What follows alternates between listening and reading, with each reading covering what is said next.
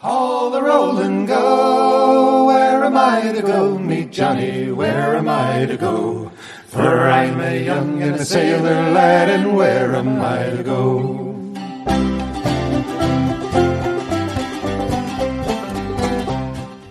Hello, and welcome to Where Am I to Go podcast.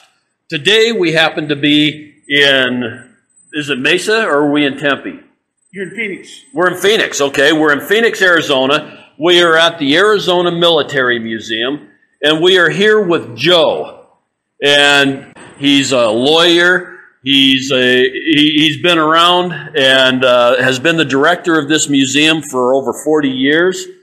He was one of the ones that started it. Now, this is on the base, right? The National Guard base. So in order to get into this museum, you've got to go through a guard station.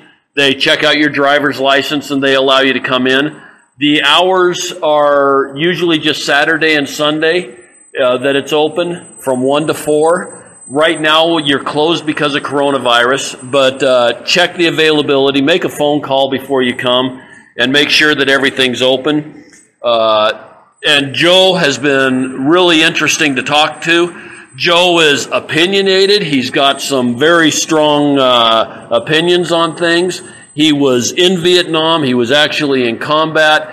He's got a lot of very strong feelings about the way that the veterans were treated. I find no offense with anything he said. As far as listeners, just be prepared to hear some opinions that may differ from yours.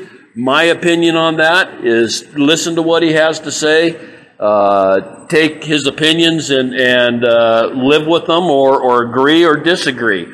He's not asking anybody to agree with him. He just has his opinions and the way that he saw things, and I can tell you that the way that he saw things versus the way it was presented in the media is a lot different. This may come through with our podcast. He's got a strong personality, but I personally really like that. So, Joe, thank you so much for driving here today and opening up the museum for us so that we can see what you've got. It looks like this is going to be extremely interesting. And as far as I'm concerned, you're a super interesting guy here. So take us on our tour. Okay. Well, thank you very much.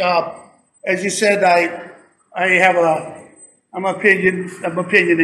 I have a high opinion of my opinion, so I'll share it with you. Okay? Well, that's what we're going to get today. All right. Welcome to the Arizona Military Museum.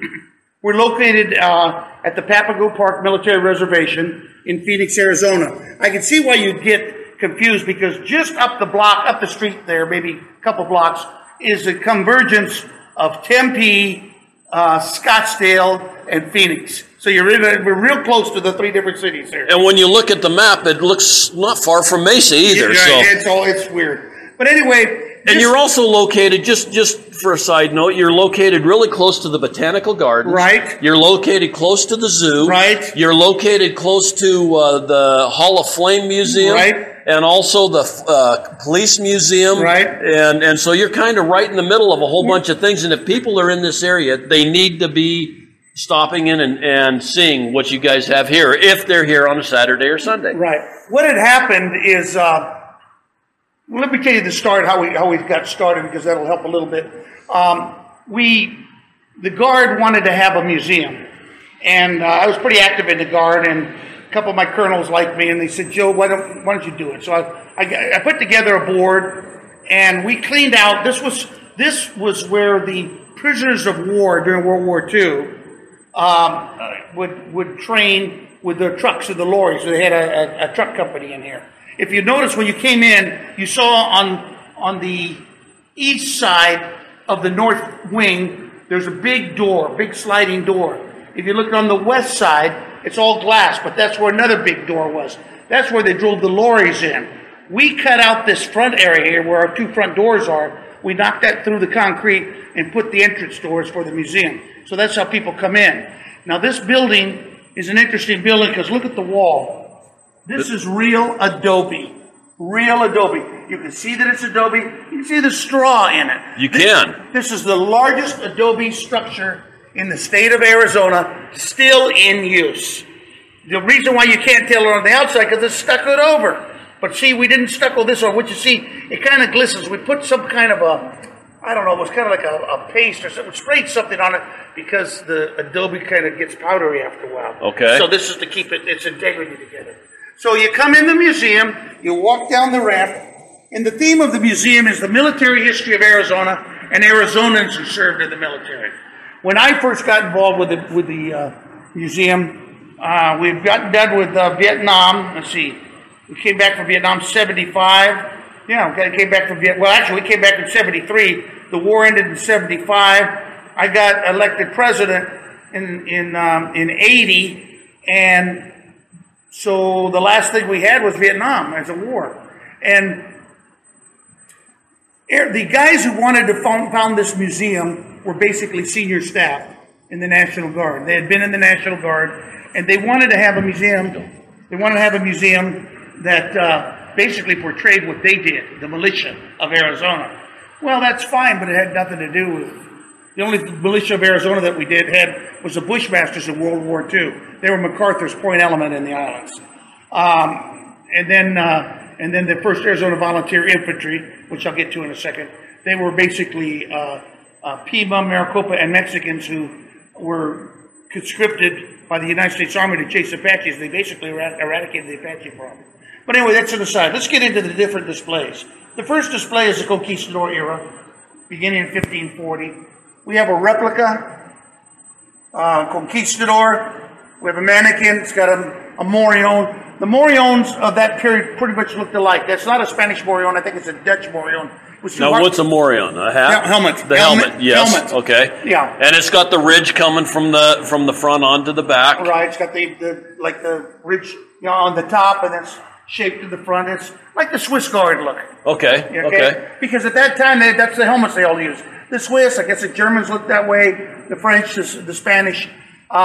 We had replica weapons made up. This is the first firearm it would have been. It looks like just a little cannon, because what it is you put the powder in, you put the ball in there, and you light the little rope there, and then you squeeze the trigger at the bottom, and that goes down to the pan where the powder is. It's like holding a portable cannon. So that's like a flintlock with a fuse. That's it. But wow. I have never seen one of these. Yeah, that's what the Spanish did. It's basically a variation of a cannon on a ship. You're just using a lever to put the fuse down to touch it. That's all. See that? See that? That had to. So you had to light the fuse every time, yeah, or did they keep the fuse lit? Because when you were putting powder in the flash pan, it seems like it'd be awful easy to get that thing to flare. That's a good question. I don't know, but you've got to be careful, because when it blows up, maybe it puts the fuse out. Because you see, it's just basically an explosion. It's hitting the pan, the flash pan, and boom, there, go shoot. And then blows up inside the barrel and puts the projectile forward. Yeah. But I don't know. I don't know how they did it. But the bottom line is that's the way it was. And then you've got a set of brass shoes. Yep. Because right in the brush in Arizona and all that, the height. Oh, every plant down here has a thorn on it. It seems. So that's to put over their shoes. So that was a shoe covering while they were riding. Yeah, right. Absolutely. Okay. And then in the back, you see the flags of the Spanish. Okay. You see, that's another Morion that was made right there. That one's got the feathers on it. Yeah. The guy made that by hand. His name was Kirby Weiss. He's passed away now. But I went to go see him in Baus, Arizona. He was a blacksmith. And he had an anvil. He pounded that helmet out. He pounded one of the swords out. He pounded the spear out. He made everything except a couple things up there are not replicas, they're real.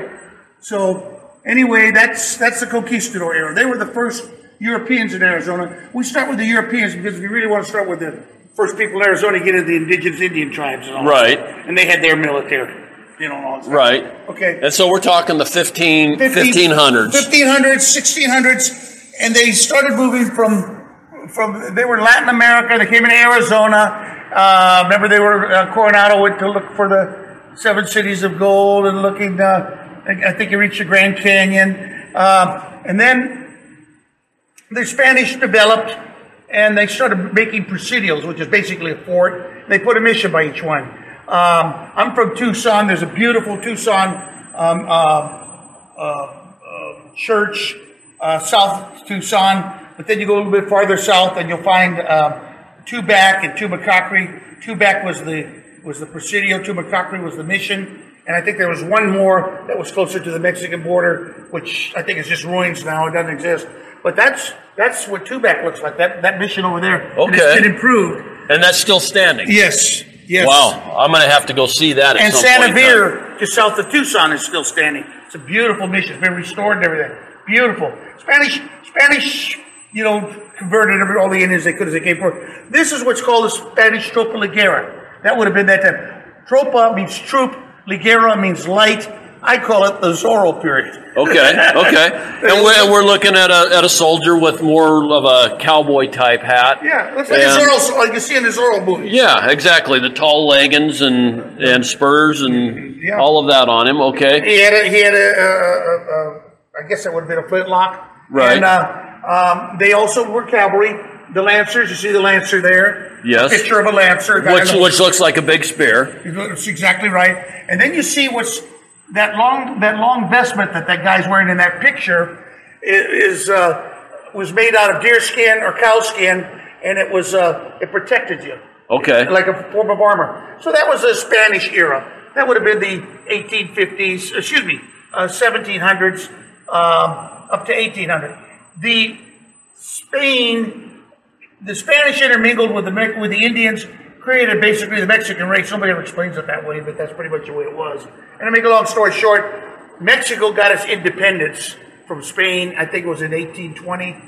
The grito is called, the cry or the shout. This is what a Mexican soldier would have looked like at that time. They now started occupying. They kicked the Spanish back to Spain, and the Mexicans are now occupying Tucson. This is what a Mexican soldier would have looked like occupying the Presidio of Tucson. Okay, and now he's just wearing basically a white trouser with a blue vest, red stripes on it. Again, kind of a cowboy-looking hat, and carrying a sword and a spear, and gold and brass buttons coming down the front. Right, and those are pictures of old Tucson, what the Tucson Presidio would have looked like. Okay, that's an artist rendition. That's a picture of it. I didn't know it was 2 stories, and then that's where a picture. A drawing of where the chapel would have been. Okay. So this is what a Mexican soldier would have looked like. This is what a U.S. soldier would have looked like at the same time. Because what had happened is the Mexicans had come up and Texas was having a problem. Right. And Santa Ana was a problem. And Sam Houston was it? No, who was I'm trying to think about who the president was at the time. Anyway, make a long story short, this is where the manifest destiny for us to go and get rid of these people from all our places there in the South. So we sent troops all the way into Mexico City. All the way to Mexico City? All the way to Mexico City. This is what they would have looked like. And we defeated Santa Ana, and that's where we got the Gadsden Purchase. Okay. As a result of that. And now this must have been after the Alamo. Yes. Okay. Yeah. California, Arizona, New Mexico, or Nevada. I don't know if part of Utah was involved. I think part of Wyoming was part of the Spanish territory. Right. We had 5 different territories. Yeah, that's right.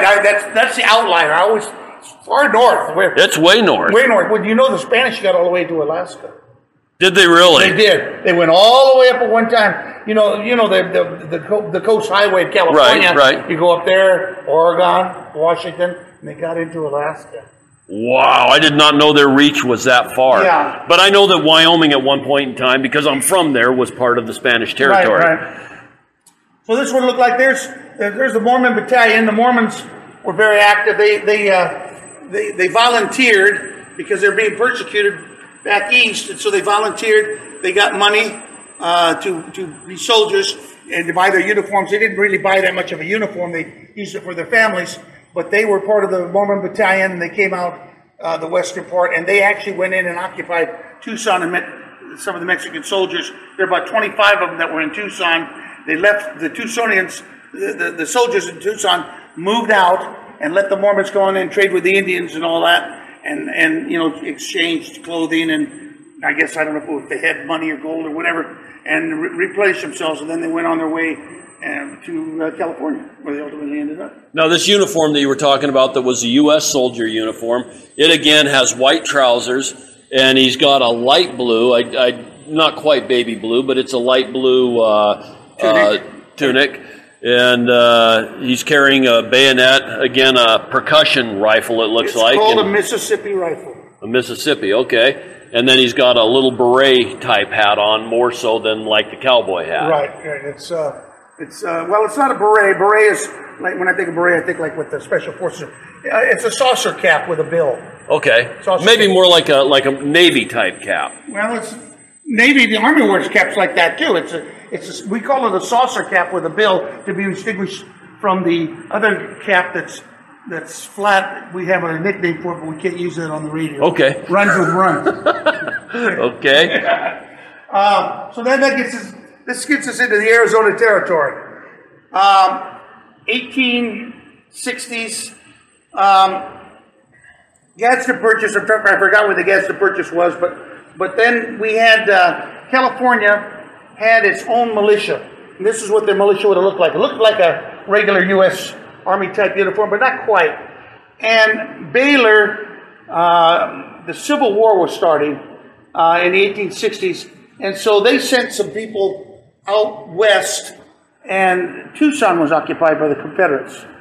And, Okay. And in fact, they actually got over to near where I live, and Amy's Mill was a flour mill along the river there. Make a long story short, the California Column went to go meet them because they wanted to get involved in the Civil War.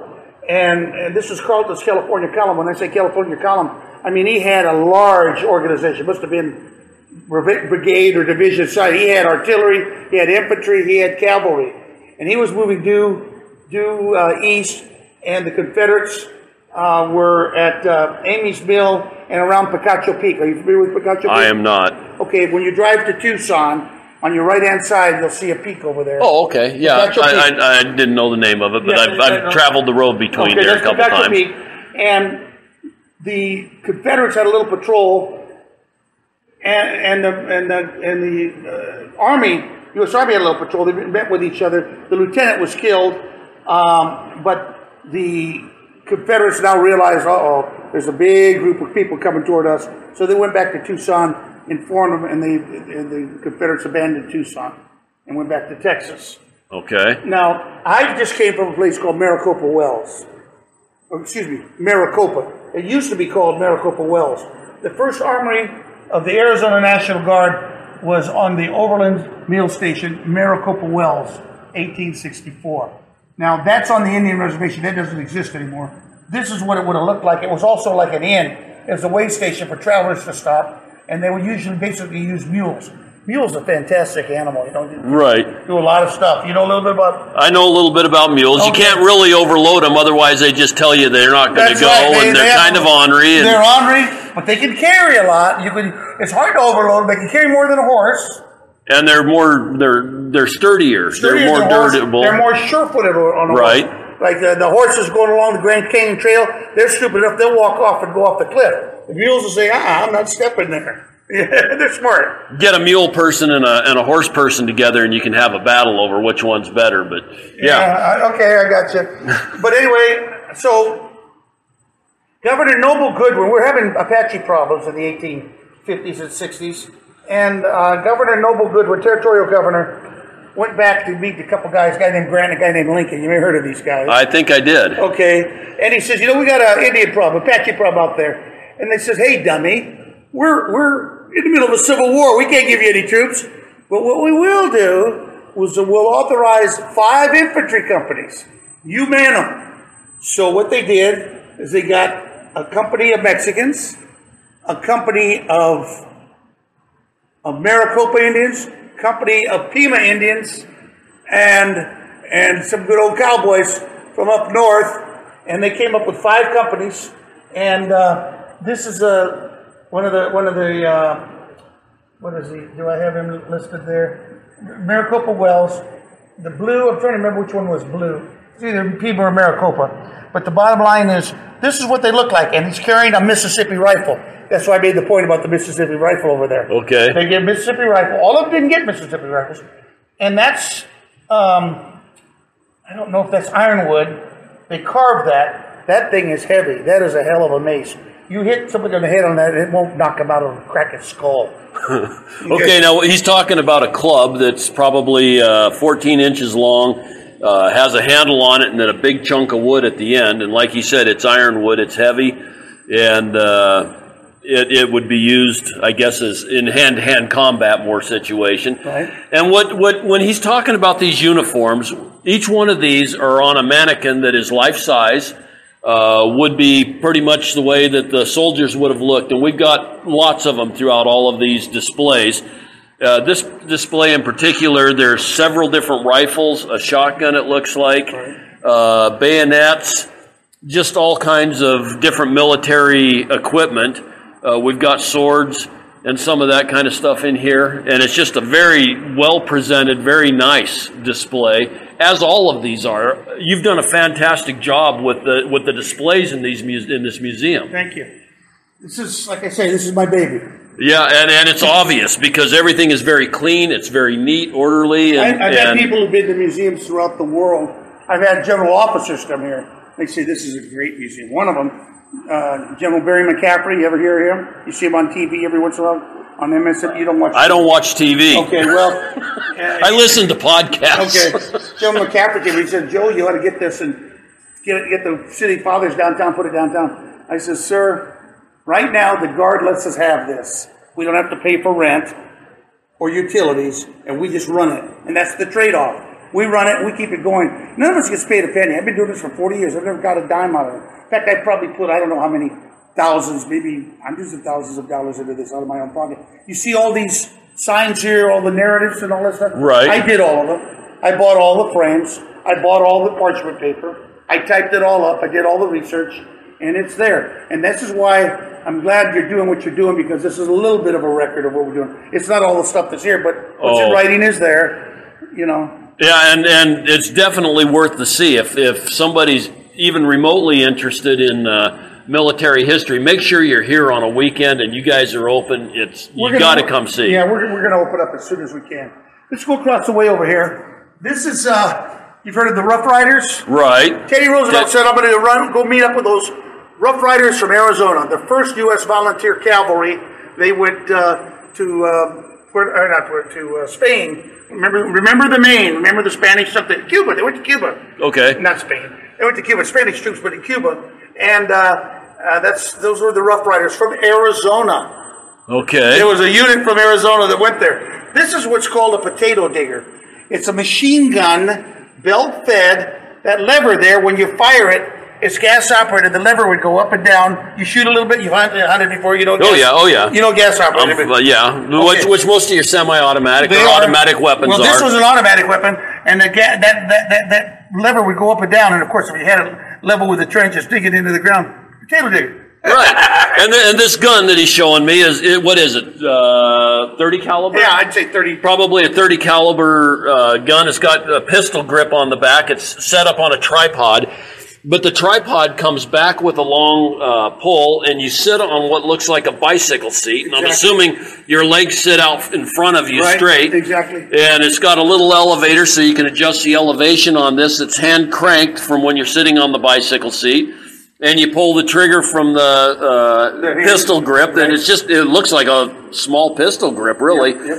And this thing, I'm sure, fires, what does it fire? Probably 80 rounds a minute? Or don't have the size of this. There's a thing down there called a potato digger because of its gas-operated lever action. In 1895 was John Browning's first machine gun design. Remember, Browning designed the machine gun. Right, yeah. That's his first machine gun design.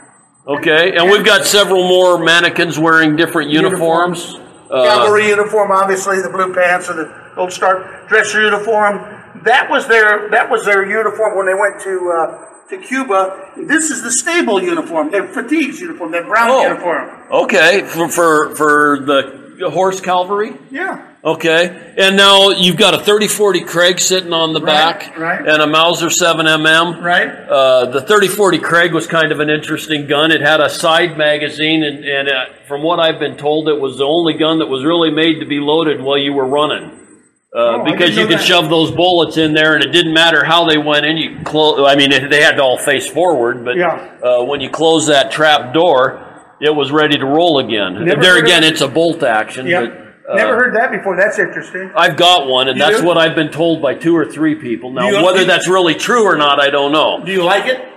You know, I don't shoot it much. It was my grandpa's. I've killed a couple of deer with it, Yeah. but for the most Good, part... good hunting rifle, but they're better hunting rifles. Oh, yes. It doesn't quite have the ballistics of a 30-06, but it's like I said, it was my grandpa's. It's got a sentimental value to me. I got it. So- And then we put these different signs, the signage here, on the border between the fall of 1910 and the summer of 1916. Mexico had been embroiled in a violent revolution. I mean, we have these different things, explain different things. We call them the narratives. Here are pictures of on the border. And when I was a little boy, I got into a little closet of my grandpa's, and I found a helmet. See that helmet? Right. What does it say on it? U.S. 1st Cavalry. Yeah, his first cap. And that hat on the wall there, that is a Federale hat. Okay, from Pancho Villa. Well, from that era, Pancho Villa would have been the bandit. The Federales would have been the ones going after him. Okay. I had a guy who was on my board. He's a collector. See, I'm not a collector, except ultimately, I guess I'm the ultimate collector, aren't I? We got a museum. I got a museum, but I don't collect for myself. I give this museum. I don't take from it. But anyway, he said I was going to get rid of that. And he showed me a book. He says, Joe, that hat, and this was several years ago, that hat's worth over $4,000. Holy smokes. Yeah, I mean, I'm too stupid to know what to steal in here, but there's got to be hundreds of thousands of dollars worth of stuff in here. As far as military memorabilia, Yeah. I'm sure. Okay, now we're looking at a case that's what, 1915, 1920, World War I? Or maybe a little bit prior to. Prior to World War I. This is on the border.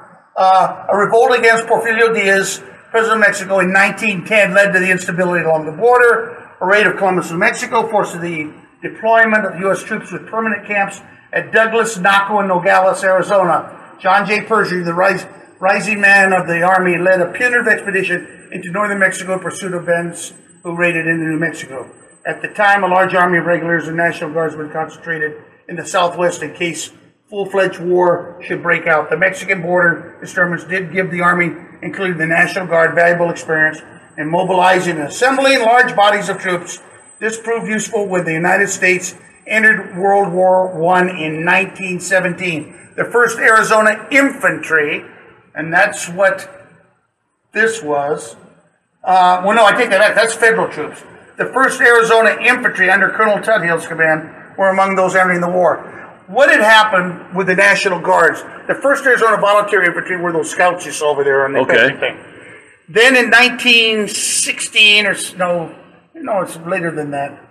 Maybe, I'm trying to remember when it was. Early 1900s, I think it was. The Dick Act, named after a representative named Dick, is his last name, created legislation. They got legislation passed that kind of made all the militias uniform. Instead of it being, General Beauregard's personal militia and all that stuff, they make him a general and he was just a wealthy farmer and all that stuff. You had to have certain training. You had to have certain weapons that you had to use and all that stuff. And that's what the Dick Act did. So then they made the 1st Arizona Infantry was sent over to World War I. Let's go over to World War I. Well, just a second. There's something else I noticed here. What? We've gone in these displays from the uniforms being a dark coat, a dark navy colored coat with light blue pants or white pants or whatever color there, to actually moving to the olive green that you're familiar with the older military uniforms. Right, yes. So they did a color change, and I'm assuming that the uniforms were maybe more uniform at this point in time, or? Yeah, they look more uniform. That's a shirt, that's a jacket, that's an overcoat. I don't know what the difference would be, why they'd wear it differently. This might have been contained in garrison, and that might have been in the field. Now, they're also wearing really high boots. Again, I'm assuming it's for walking around through Arizona. No, because they were cavalry. Because they were cavalry. Then they wore high boots. Yeah. Oh, because they're riding horses. Yes. Bingo. Okay. Yep. Sometimes it takes a little bit to get through my thick skull. They were cavalry. There we go. And they were still using horses in the 1917s, even though there were tanks and airplanes. They had some old tanks and they had the biplanes, but the Air Force, they were using airplanes at that time just for signal.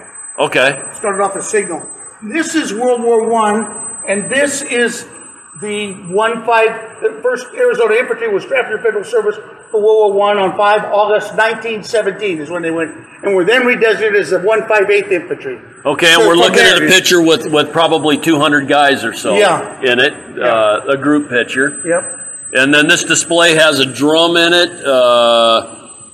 because it's talking about the band. The band, that's a picture of the band. Okay. And the significance of the band is when the war ended, Woodrow Wilson used the Arizona band as his band. Oh, really? Yeah. And then you've got a couple of different machine guns. Maxim Again, a machine- tripod mounted.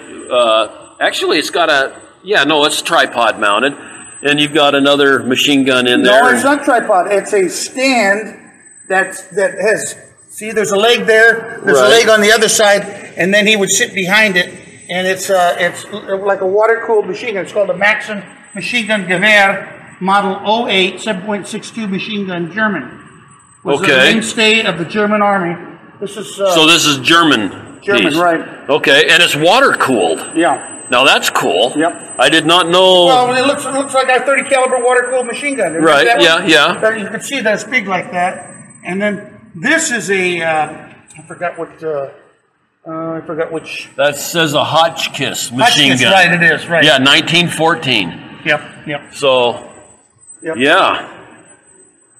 Well, this is a nice display too. All of them are nice. I shouldn't even have to say this is nice because every one of them is awesome. See that rifle down there? I do see that rifle down there. It's a very unusual rifle. It's called. Let me get over here. It's called The Springfield 1903 Mark I. Mark I. That is a picture of it. That is a magazine. You can take that bolt out and put a magazine. They experimented putting a magazine to make it semi-automatic. That would have been the first semi-automatic weapon. Okay. And the magazine comes up out the top of Yeah, the... you push it down the top. And then and you see that side, you see the little ejection port. Uh-huh. See that? See the little hole there on the above the on So the hole? Yeah. that was a pretty small bullet. Yeah, it was. I mean, the chamber looks like a 22 long rifle almost. Let's see if it tells But you. it says it's 30 caliber. Yeah, let's see. .30 caliber, 7.62 millimeter straight. Wall cartridge. Yeah. The experimenter didn't work very well, so they never used it. That's why. Well, it seems like it'd be really hard to sight looking through a magazine you sticking don't up. care if you're going in the trench. Down. Remember, trench warfare. Right. Yeah, that was. Instead of bam, you should go down. Right. Okay. Yeah, and you're invading the other trench. Go ahead and look at that a second. Wow. Yeah, we're looking at a case here with lots of rifles. There's 15 rifles in here. Looks like we've got a grenade launcher of some sorts. A couple of German Lugers in here. A 45 Colt. A Nagant. Just lots of rifles that would have been used in World War I. It looks like from lots of different countries. Germany, Italy. Yeah. Yeah, that's the point to be made. They represent all the belligerents of the war. You've got Italy, Germany, France, United States, Belgium, what is that? Russia. Switzerland, German again, British again, American, and Austria. The Mannlicher. Yep. This is just Luger. so you've got all the guns that were being used, and most of them are bolt action. You've got one down here that is a pump. Shotgun. Oh, is that a shotgun? Yeah. Okay, and it's got cooling apparatus around it also. You can't tell it's a shotgun because it's Yeah, behind the mannequin there. Right, exactly. But I was, yeah. And let's see what else. Now, what was the purpose for the long stocks on most of your military rifles in the early days? Was that a carryover from the flintlocks? I don't know if that was it or if it was, they just felt that if it's longer, might have been a carryover, not from because of the flintlocks, but remember what was affixed to the end of the rifle in the front? The sight? Bayonet. The bayonet, okay. It's a half-ass version of the spear. Okay, right.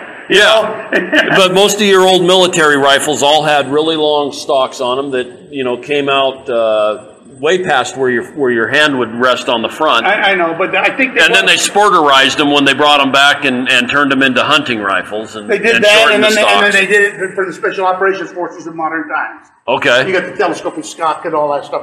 By the way, that's a show down there. Black Troops use those primarily. That is a magazine at the bottom, that round thing there. Okay. See? And it says the French or African colonial troops. Yeah. And that is one of those sites. You know, when you're in the trench, so you can look over the top of the trench and not get shot. Okay, yeah. So it's got an angle. It's got an angle like a periscope in a submarine. Exactly. It angles on up so you can see. Yeah. This is a grenade launcher. Right. Ruger at 45. Camo. Heliograph. And when he says Como, we're talking about communications here. So. Heliograph. Mirrors on a tripod. Now, were those for signaling? Yes. Okay, and he's got two opposing mirrors so that you can bring the sun down and be able to flash. Is that how that tripod, works? Yeah. Okay. You see it in the cowboy movies. They do the flashing. Right. That's what it is. It's a heliograph. That was used in Arizona a lot because the Apaches would be on a mountain far away, and this is all set up around Arizona. So when the Apaches are far away, you could signal to other troops what's going on and all that stuff. Part of the signal stuff. Prick 6, PRC 6, which looks like a monstrous walkie-talkie. Right. It's common for World War II and Korea. This one I think is more World War II. Signal Corps, Army radio. Again, looks like a big walkie-talkie, small with an antenna on it. One of them has a flexible antenna. The other one's a telescopic like you have on your car. On your car. And this is what we call the Prick 25, AMPRC 25. PRC means portable radio compact. Okay, and that's a battery pack that the phone's attached to. Right. Most platoons in Vietnam may have had one. Some companies only had two. Okay. My platoon took over from a recon platoon. I took it over from there, and they says, "Hey, Lieutenant, do you want these radios?" Because they had the radios on the Jeeps. I says, "Yeah." So my platoon had 5 radios. That's more than some companies had. Okay, now explain the numbers with company. A troop is a single soldier, correct? Yeah, right. Okay, then you go from troop to a squad. So how many's in a squad? 10 or 11. Okay, then you go to a platoon. Platoon. 40, 42, 43. Depends on how you organize it on. And then there are 4 platoons to a company. Okay. And then a company, there are 3 or 4 companies to a battalion. And there are 3 battalions to a brigade. That was the way we were configured then. And of the brigades, we had 3 large brigades that made the division, the 1st Cavalry Division, Air Mobile. But see, it was a little bit different than most organizations because we also had helicopter troops. They call them, when you say troop, you were mentioning troop as an individual soldier. Troop also talks about a number of people in a helicopter flight, a troop. Okay, so there might be 4 in that crew. Or more. Okay. And so the bottom line is it changed, and I don't even know what they're doing now, because right now everybody wants to be a shooter. Nobody wants to be, everybody wants to be a hero. Right. Well, so you could describe a troop as a fighting, an individual, fighting unit, maybe. Well, for the helicopters, it was like their company. They called it a troop. Okay. And I think that's a carryover from the cavalry days when they had cavalry squadrons. And that's why they called remember, we were the air cavalry, so we had troops and squadrons. Okay. And but that was for the aviation unit. 1st Cavalry Division is about 15,000 men. And in our division, 1st Cavalry Division was a unique division. It was the first of its kind in Vietnam. They've changed everything now. A lot of people copied it out so that nobody knows anything about it coming from Vietnam because nobody wants to say anything positive about Vietnam. But we started it all. Who the hell do you think started this air mobility stuff? You see all these helicopters flying around? Right. We started it. Well, yeah. I was part of the group that started. I was in those helicopters getting shot at, landing on the ground and getting shot at and going on patrol. We started it. It didn't start yesterday. Right. Okay? Right. And then you see all these new kids jumping out of helicopters. We started all that stuff. That's what I did for a living. Uncle paid me money to go lead a group of guys to go to get in a helicopter, go from point A to point B, get out of the helicopter, go look for bad guys and kill them. That's what I did for a living. Well, That's what it was. and that's, I think that's kind of the era that you were in. World War II would have been more of the airplane. Online, and World War II would have been online. Still a carryover of World War I. Right. Just didn't have the trenches and mass. But the aviation part of World War II was fairly, it was really new in World War I, but it was developed as far as bombers and a lot of that stuff in World War II, but it's still a different kind of aviation. Because our aviation was intermingling of the troops and that machine to go from point A to point B. That's why we could move around in Vietnam. That's why the 1st Cavalry Division was so special, because they could say, we got bad guys over there. You didn't have to send people marching for 20 miles through the jungle to get to them. Right. They'd say, get on the chopper. We're going to land you over here at this LZ. We're going to, meaning landing zone. We're going to prep it with artillery fire. It means to blow the hell out of that area. And we're in the air, and when we see the white puffs of smoke from the last artillery round, that means the choppers start going down, and we're all looking at each other, the pucker factor's getting tight, and we're all ready to get, as we used to say, unass the helicopter. Okay. And then go out and do our mission. And the helicopter just gave you all the mobility to be able to do that. Air mobility. Exactly. Yes. That was the new concept, air mobility. This is between the wars, National Guard stuff. Notice the uniforms. Notice that uniform. See that swastika? Okay. Aren't you curious? Yeah, I am. Swastika is an Indian symbol, Native American symbol, and also a Buddhist symbol. It goes back thousands of years. Yes, it does. And people made a big stake out of that, because that was the 45th Division, the Thunderbird Division, so they had to change it and put a Thunderbird on it. And that was in Arizona? Yeah. Okay, and this guy's got a swastika on his shoulder. He's an American soldier. We're looking at a uniform from 1937. And when Hitler hijacked that symbol, I mean, we've got old buildings in the town where I'm from that have that design up above on the brickwork. Probably Indian. And it wasn't because of the Nazis. It's now called the Four Winds Trading Post. Well, duh. And the reason is because because that's what it represented in 1914. It had nothing to do with Nazis, and now we look at it and everybody gets all offended. Yeah. But it has nothing to do other than Hitler hijacked. The latest thing to get offended is in Tucson, the Arizona Historical Society down there. Somebody complained because the Confederate flag was on display. And I says, well, figure out a way to display it with the other flags of Arizona, showing that it's part of the panoply. But right as you walk in, it's right on display. It makes it look like it's a Confederate museum. And that's not a good thing to do at this time. Exactly. We're living in odd times. Yeah. Well, I want to show you this here. This is Camp Tuthill, named after General Tuthill. Those barracks are gone now. I think just a couple of latrines are left. That's my Uncle Bill standing there with his arms folded. That's him behind the machine gun. Okay. He was went in World War II. He was in the islands. Okay. And where was Fort Tuthill? Flagstaff. Flagstaff. Okay. Flagstaff. We got a couple big models of ships right here. We got another thing over here, display of protective masks. And these are all gas masks? Yeah. And are these different countries? Yes. We've got British, Canadian, German. Again, every country had their own form of gas masks. And we changed our There's gas. a nice selection. Yeah. You've even got a child's mask here. Yeah. It's a model of, what is that, the Missouri? Or Iowa? Iowa? That's the Iowa. Yeah, and Arizona. One of the Arizona. This guy was about 80 years old. This is years ago. Was looking at the Indian Wars display. He says, I can make you models of the Apaches. I says, no, I need a good-sized model of the USS Arizona.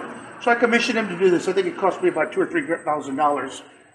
That's a lot of work for $2,000 or $3,000. I know it. He wanted, other people wanted like $10,000 and $20,000. He made it from scratch. Wow. From scratch.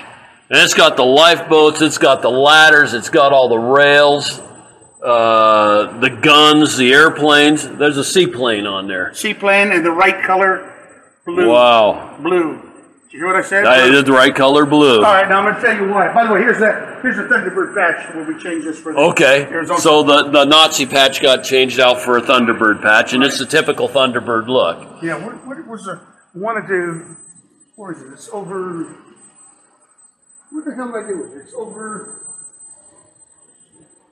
about right here, straight in front of me. couldn't see the forest. Okay. Trees We're talking back about the USS Arizona. Recently discovered Navy documents. In the National Archives Yeah. have revealed that the appearance of the American battleships at Pearl Harbor is much different than originally thought. Instead of a dull gray, they were a bright medium blue. The tops of the forward turrets were brightly colored to reflect various battleship divisions. So you've got different colors here. You've got red, white, blue, black, and yellow.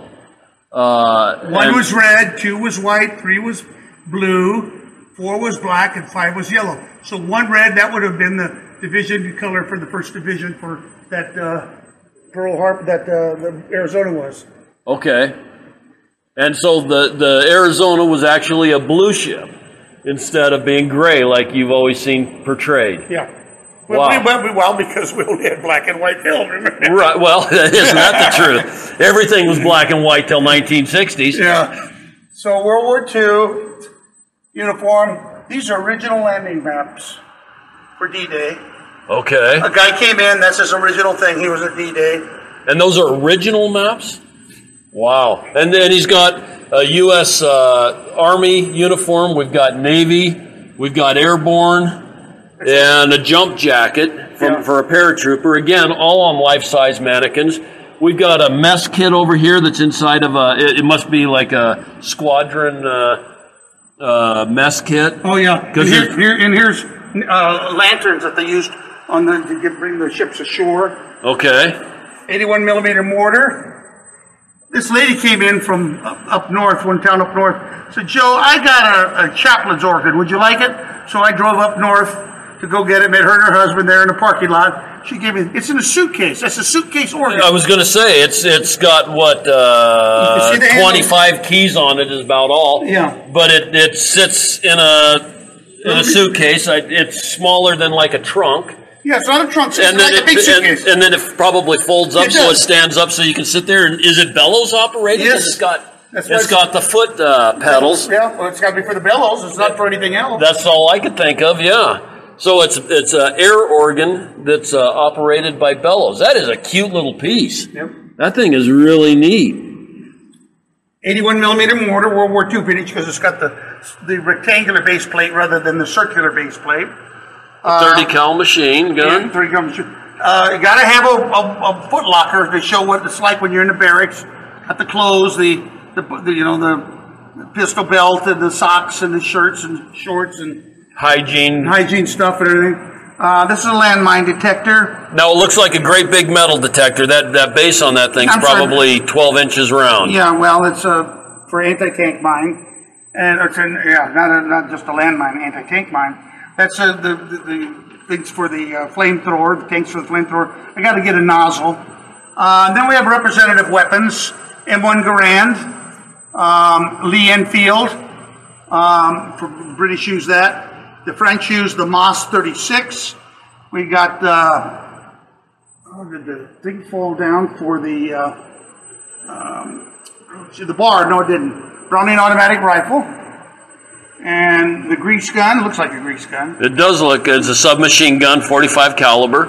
And then there's an unusual gun, it's called a Risley. The Marines used it for a while. It looks like an M1 carbine with a stick magazine, and it's got, the barrel is not ventilated, but it's spiraled, and to make a long story short, but it jammed a lot, so Marines didn't want to use it. And then we have an 03 for a sniper rifle. And then you have an M1 carbine. Actually, it's a submachine gun. What is that? I thought it was called the 30 cal. No, that's a sniper rifle, but yeah. No, the thing must have fallen down but that's a M4 carbine because it's got the fully stock, and I think it's also fully automatic. Now you've got a really interesting looking gun here, the Steuben Mark III. It's got the magazine comes out the side and sits clear up at the front. It's a Sten gun. It's a famous British gun. You've seen the British shoulder gun like that? Right. Sten gun. Okay. That's really cool. Yeah, I don't know that I've ever seen one. They look very rudimentary. I mean, it almost looks like a piece of conduit coming back with a metal buttstock that looks just like a little thin metal plate. That was their automatic weapon. There's a rocket launcher up there, 2.36 inches bazooka. Then next to the Brit, you got the Russian. Our good Okay, friends, the and he's Russians. wearing Russian camo. No, that's German camo. No, he's wearing German camel. The Russian's wearing a khaki-colored kind of uniform, wool uniform. The bear hat with a Russian star up there. Right. And he's got his Russian Tommy gun there. And then Again, the Tommy gun would look a lot like what you see the old gangsters with the round magazine underneath that feeds.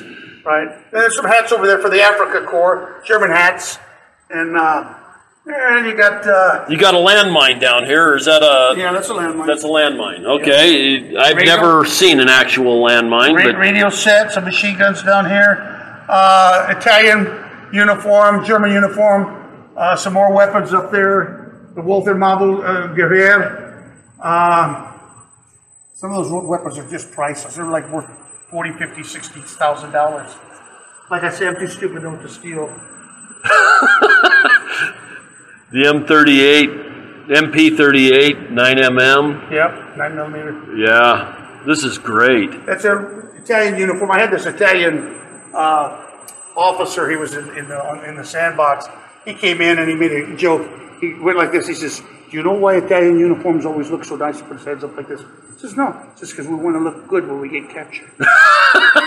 And then you've got a little poster here that has the different schwa Here's stickers. swastikas. Remember The Pueblo schwa stickers and the University of New Mexico, business, I mean, all kinds of things that were using the swastika before Hitler had to go and ruin the meaning. Let's go finish up World War II.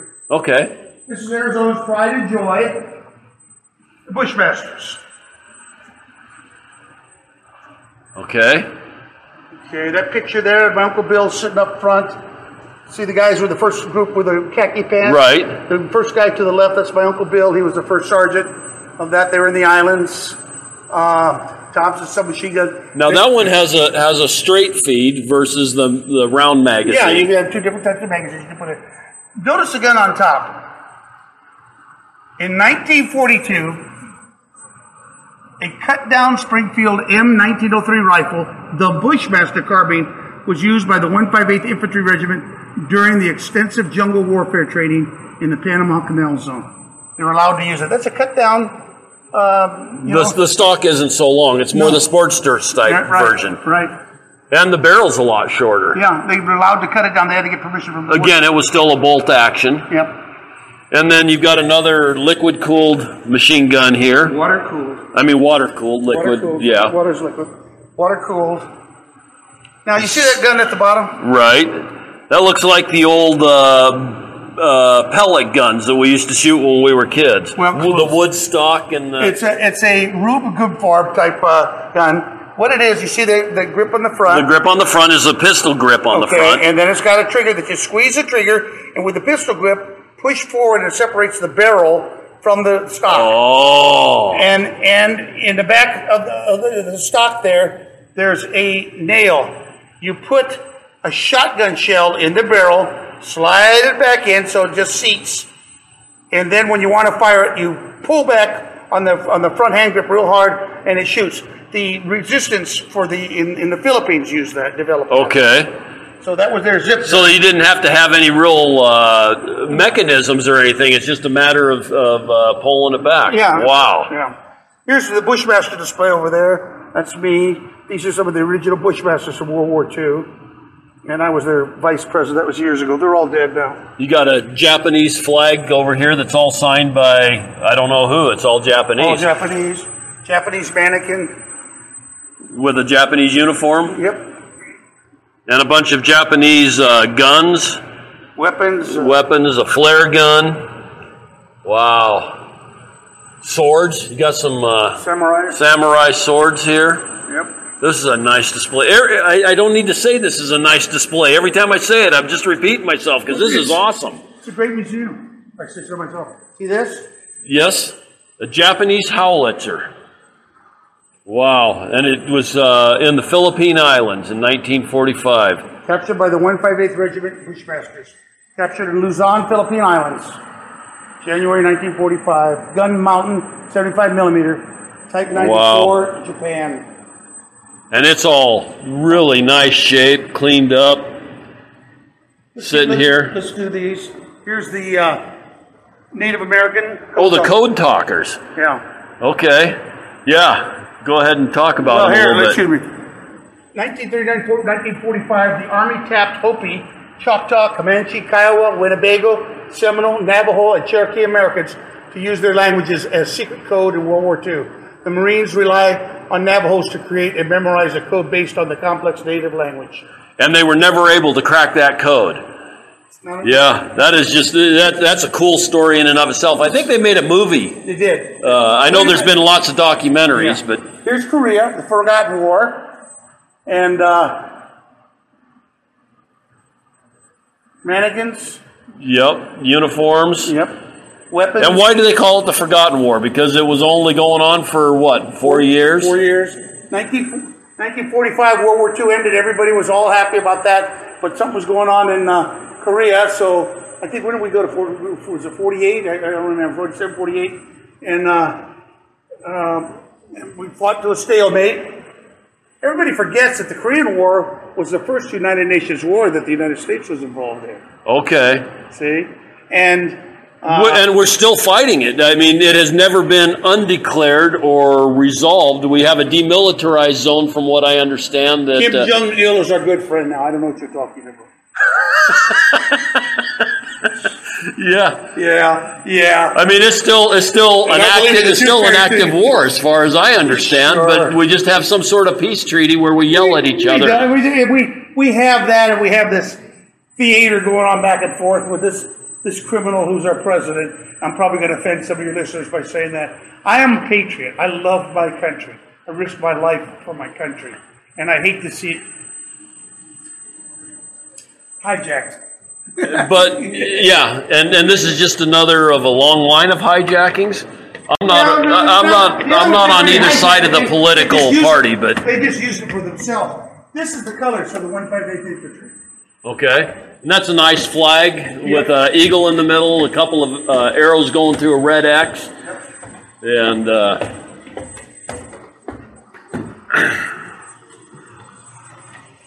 okay.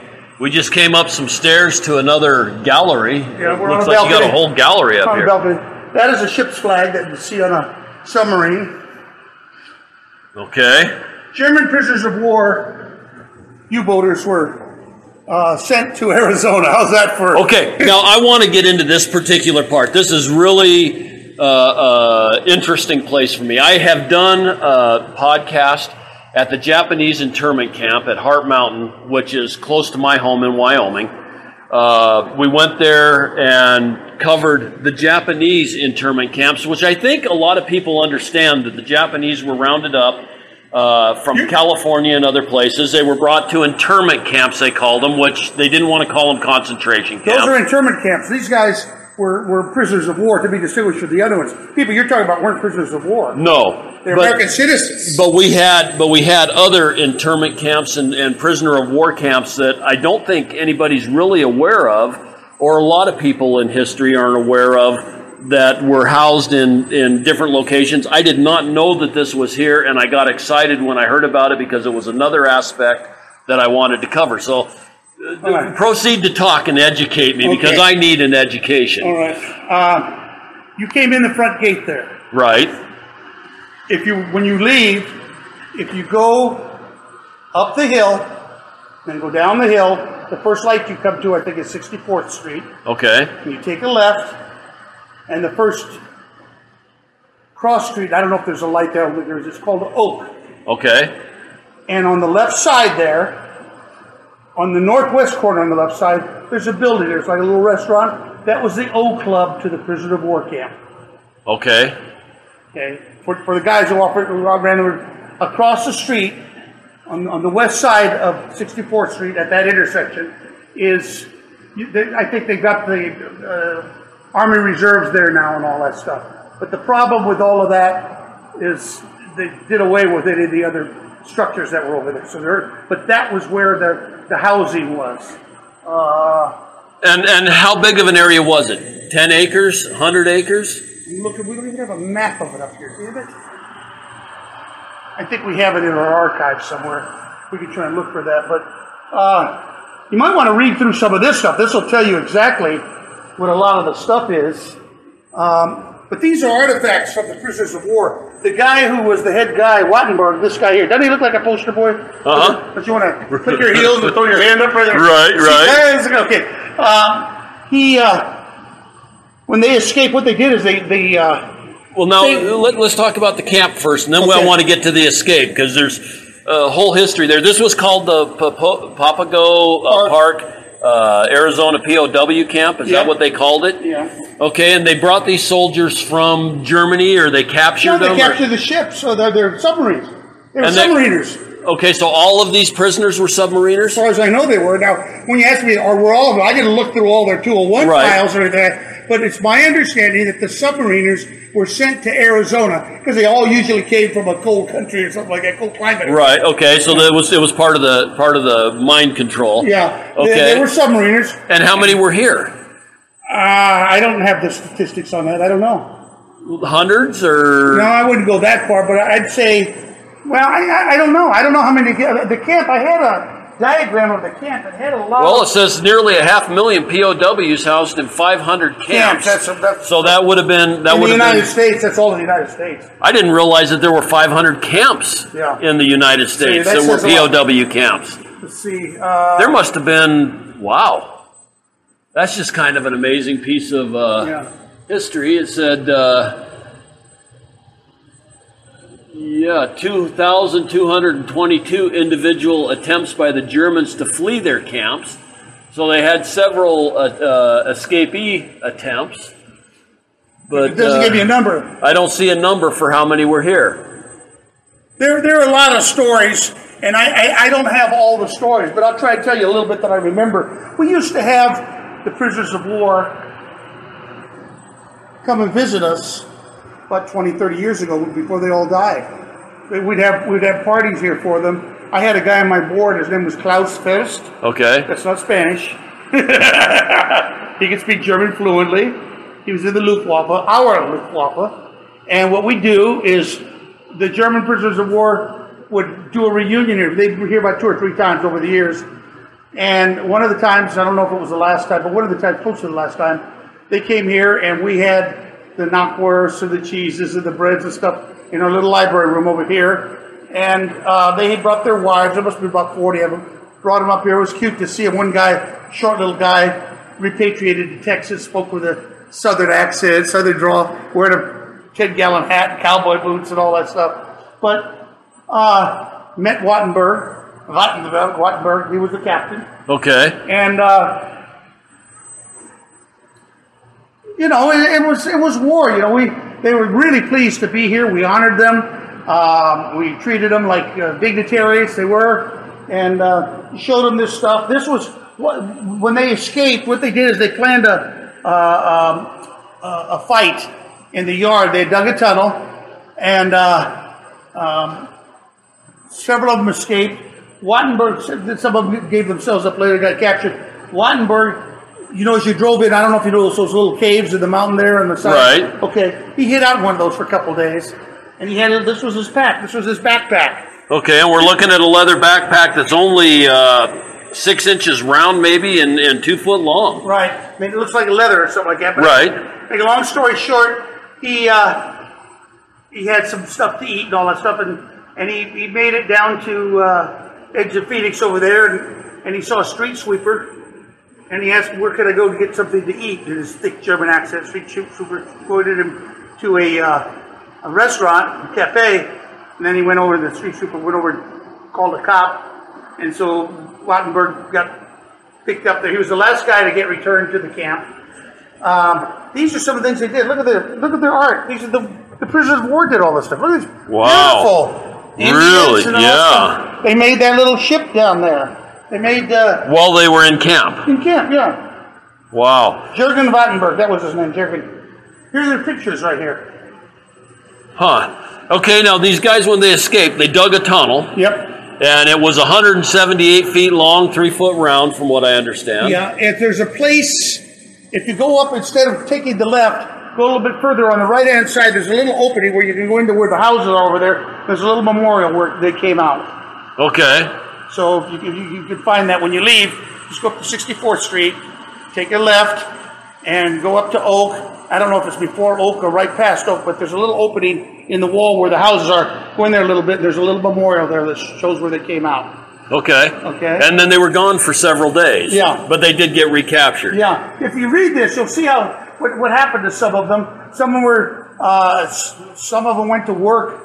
Well, first of all, actually, when they were prisoners, they worked on farms. They were great workers. They wanted to let them get out and all that stuff. So, people just because they're from a foreign country, the soldiers don't make the war. The politicians make the war. That's true. In fact, one of my favorite stories of World War II is where the Americans and the Germans all came out of the trenches at Christmas time, and they played a game of football. And after they got all through playing and having a party and everything on Christmas, they turn around and go back to the trenches and start shooting each other. It's another great story. See, these are different stories that were written over the years. And Great Escape, December 23, 1944, 25 German Navy officers and sailors escaped through a 178-foot tunnel at the prisoner of war camp in Papago Park called the Faustball Tunnel. In the book by the same name. It remains the most sensational mass escape ever to take place from a POW camp on American soil.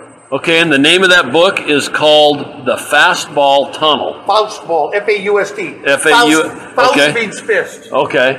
Faustball.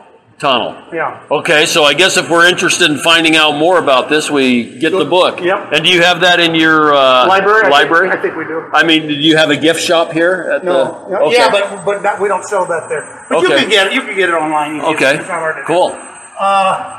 Let's see. This talks about, and here are the pictures. Huh. That's interesting. And like I said, I don't, there's a lot of people that maybe don't know anything at all about the prisoner of war camps here on the soil. I think they don't. I think most of us thought it was a European war. Yeah, no, I knew they were Japanese because I know they're just Japanese and German camps near where I live, near Maricopa. But I didn't know, reading that thing, I didn't know there were that many prisoner of war camps. And we've got a fully functional prisoner of war, or not prisoner of war, Japanese internment camp at Hart Mountain. They've gone through and reconstructed the barracks. Really? They've got the watchtower reconstructed. They've got a museum there that is just unbelievable. Again, it's on one of my podcasts. And the thing that's really cool about the Japanese internment camp, and I don't know how this camp was operated, but the Japanese were allowed to integrate somewhat with the local community. They had a Boy Scout troop, they had a baseball team, and all of that kind of stuff. And the Japanese internment camp to me is a story of survivorship and success, because they were ripped out of their homes in California, shipped out to these internment camps. And being in Southern California, I can't even imagine going to Wyoming. But when they shoved them into Wyoming, they were in housing that didn't have insulation or anything else at 30 below. And these guys, they grew their own food. It's a remarkable story. I encourage anybody to go back and listen to the Japanese internment camp, Hart Mountain Internment Camp podcast. And if you ever get up that way, definitely go there and see the museum, because it's very tastefully done and it's really cool. But I would love to see, like a German POW museum, and I don't know where there's one that's been restored and talked about. They had some barracks, and they wanted to know if we wanted them, and I said, where are we going to put them? We don't have any place to put them. We can't put a barracks in here. Right. And I don't run the National Guard. They just let us use this space. And what they did at Hart Mountain was they put in the barracks, and then they made it part of the museum. So you're going into an actual barrack that's, So it's just kind of neatly done. 6 flags over Arizona: Castilian flag, Spanish flag, the Mexican flag, the U.S. flag, Old Glory, and the Arizona flag. And now, when you say 6 flags, is that in reference the theme park? The theme park has that's called Six Flags. We did this. How long we've been here? 40 years. Well, yeah. When did Six Flags start? I have no idea. Was it 40 years? I didn't know if they took that from this or where Six Flags came from. I think so. Because we were here long before. I didn't mean you guys took it. I was asking if that's where the amusement park took it from. We take it. Here are Medal of Honor recipients and uniforms from the war. You've got a bunch of different helmets here from Spain, Norway, Finland. Now, are all these World War II? I think. No, there's a World War I, World War II. It's kind of a mismix of different wars. The Russia-Korean War, Canada. Yeah, okay, so lots of different helmets. Medal of Honor recipients. Most of the Medal of Honor recipients were for the Indian Wars. Oh, really? Yeah, the Apache Wars. That was the only decoration we had for valor in those days. Okay. So it was given to the Indians. This over here, this is the women in the military. Okay, and you've got all the women's uniforms from Women's Army Corps, which is what, World War I? World War II. World War II? Yeah. Then you got U.S. Navy Women's Reserve and U.S. Marine Corps Private Service Tropical, World War II. Yeah. That's kind of a bright green one back there. What is that one? That's a Vietnam War party suit. Yeah, those are called party suits that you could, when they wanted to party. Remember, the Air Force is almost like being in the military. You know, almost. that'll offend your Air Force listeners. But they'd have, they could have parties and all stuff. It's just a jumpsuit. Okay. And then, yeah, you've got Desert Storm uniform. This is cool. War on Terrorism. I put this all together. Got Sniper rifle, AK-47 with a folding stock, RPG, have a mannequin dressed like a terrorist. You've got a section here on the attack on the World Trade Centers. Right. And then we've got Desert Storm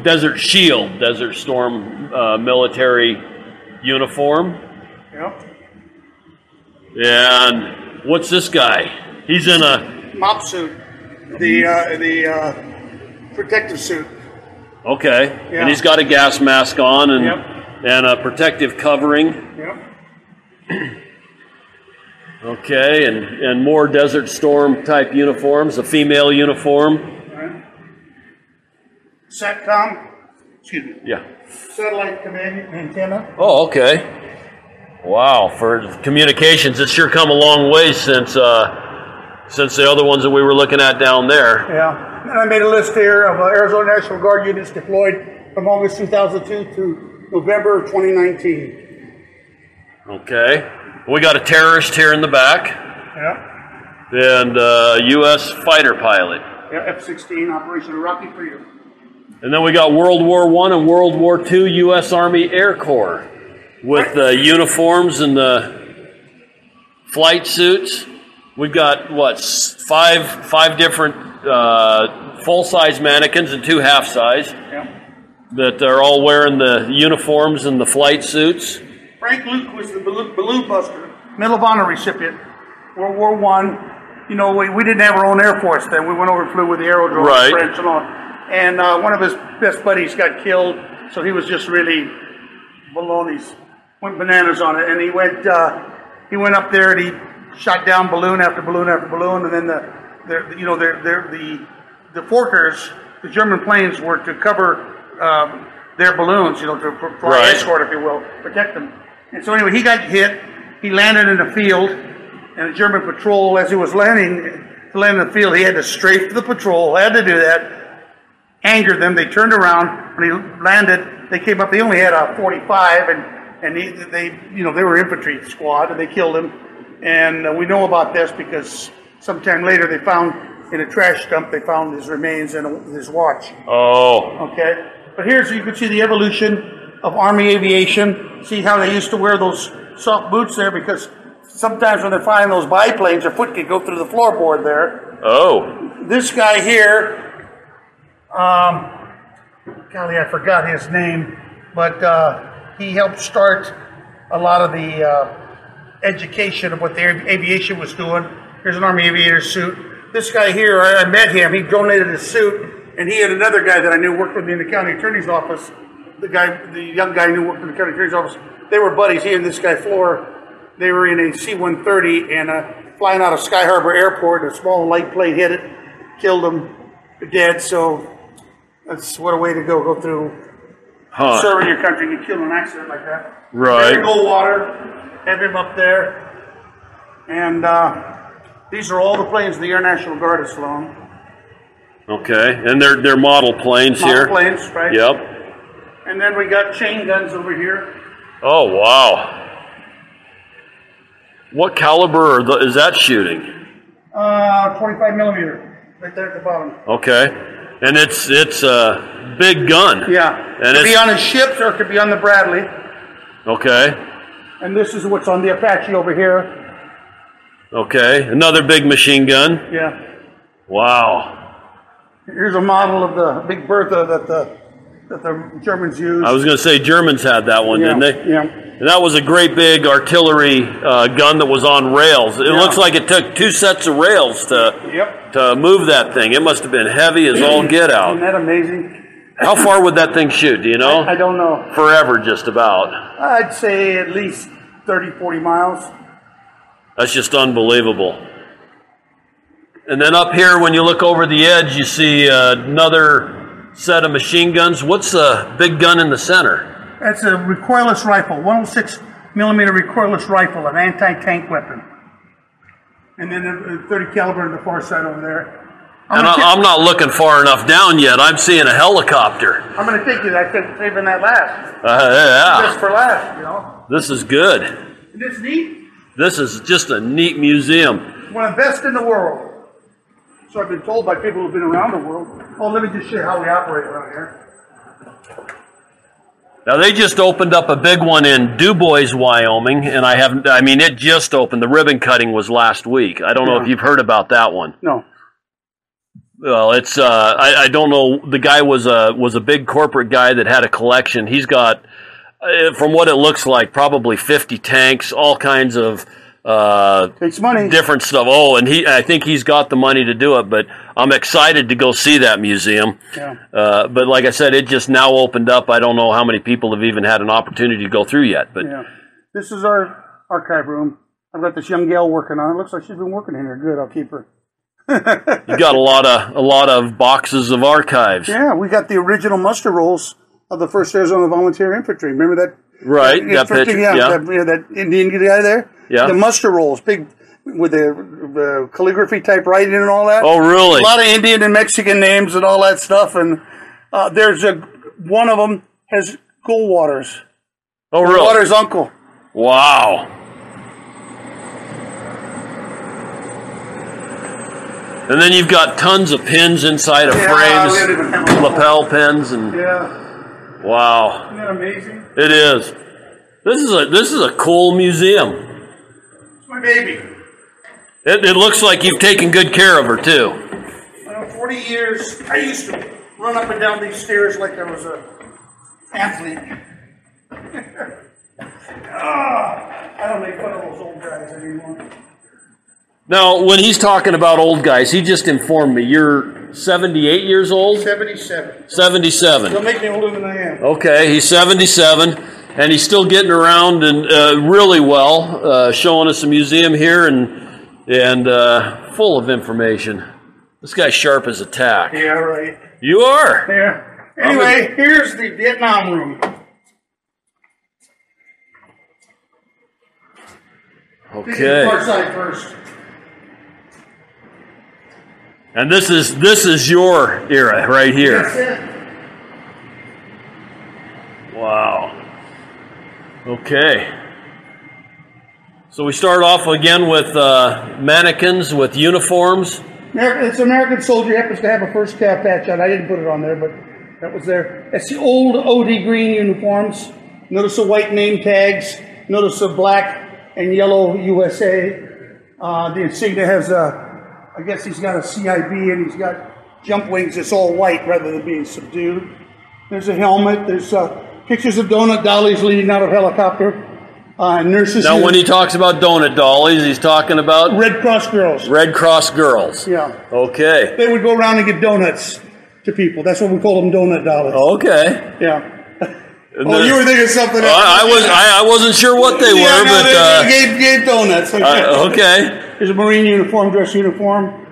I'll bet after eating MREs, the donuts tasted damn good. Some MREs, we didn't have MREs. We had C rations. Oh, you were still C rations. I love C rations. I don't like MREs. That is a Buddhist peace flag that I got. We were on a patrol. I got that, and I got that's a Vietnamese flag down there. It's orange. Actually, it was yellow and red. Okay. I washed it with bleach, yellow and red, orange, bleach, and bleach. And anyway, but I got that. We went out on a patrol, set up an old schoolhouse, and some kids came running by. They tripped the trip flares.